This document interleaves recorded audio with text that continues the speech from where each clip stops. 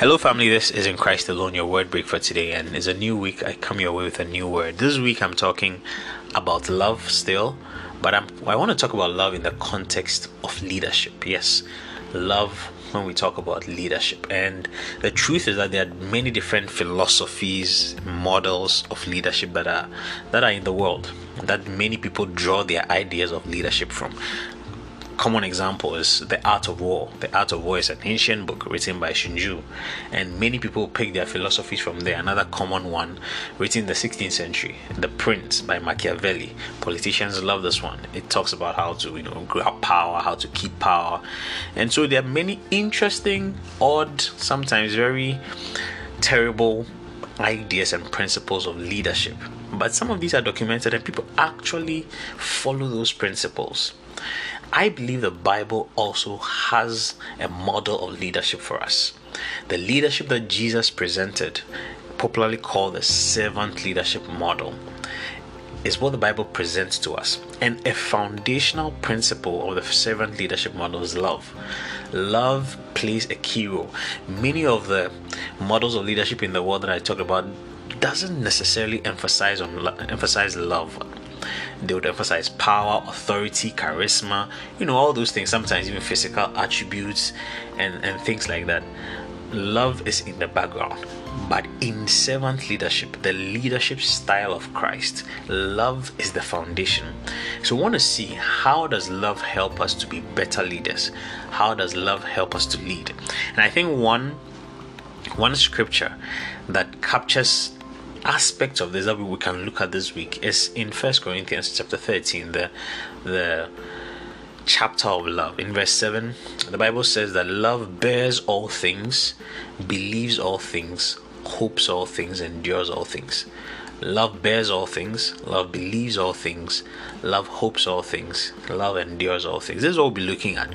And for today, I want to begin with love believes all things. Of course, the first one mentioned is bears all things, but I'll talk more about love bearing all things when I talk about love enduring all things as well.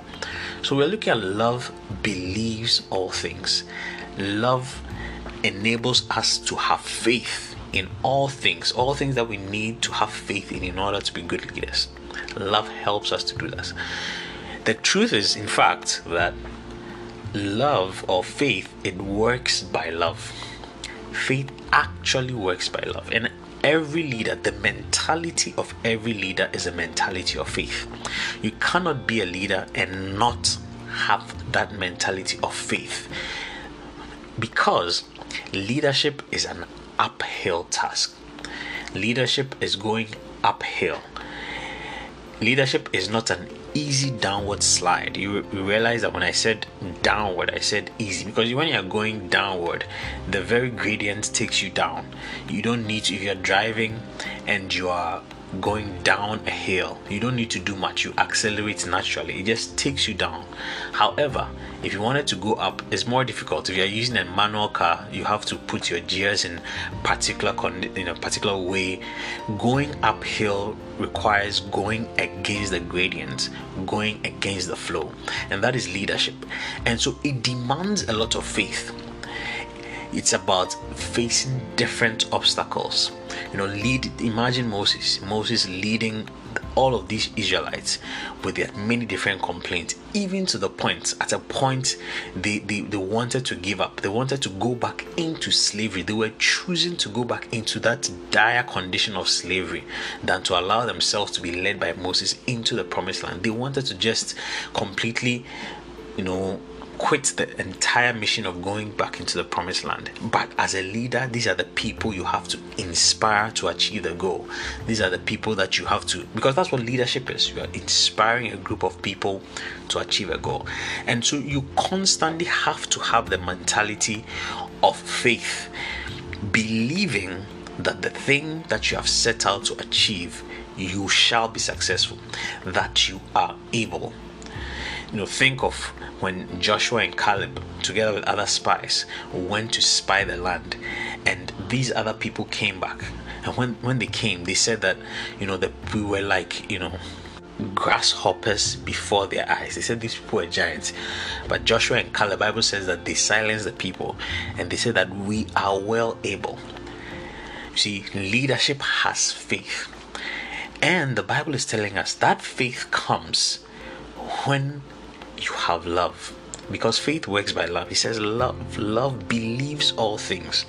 You see, the thing that compels you, the thing that drives you, the thing that motivates you to believe in the face of an obstacle that you still can, is when you have a deep love.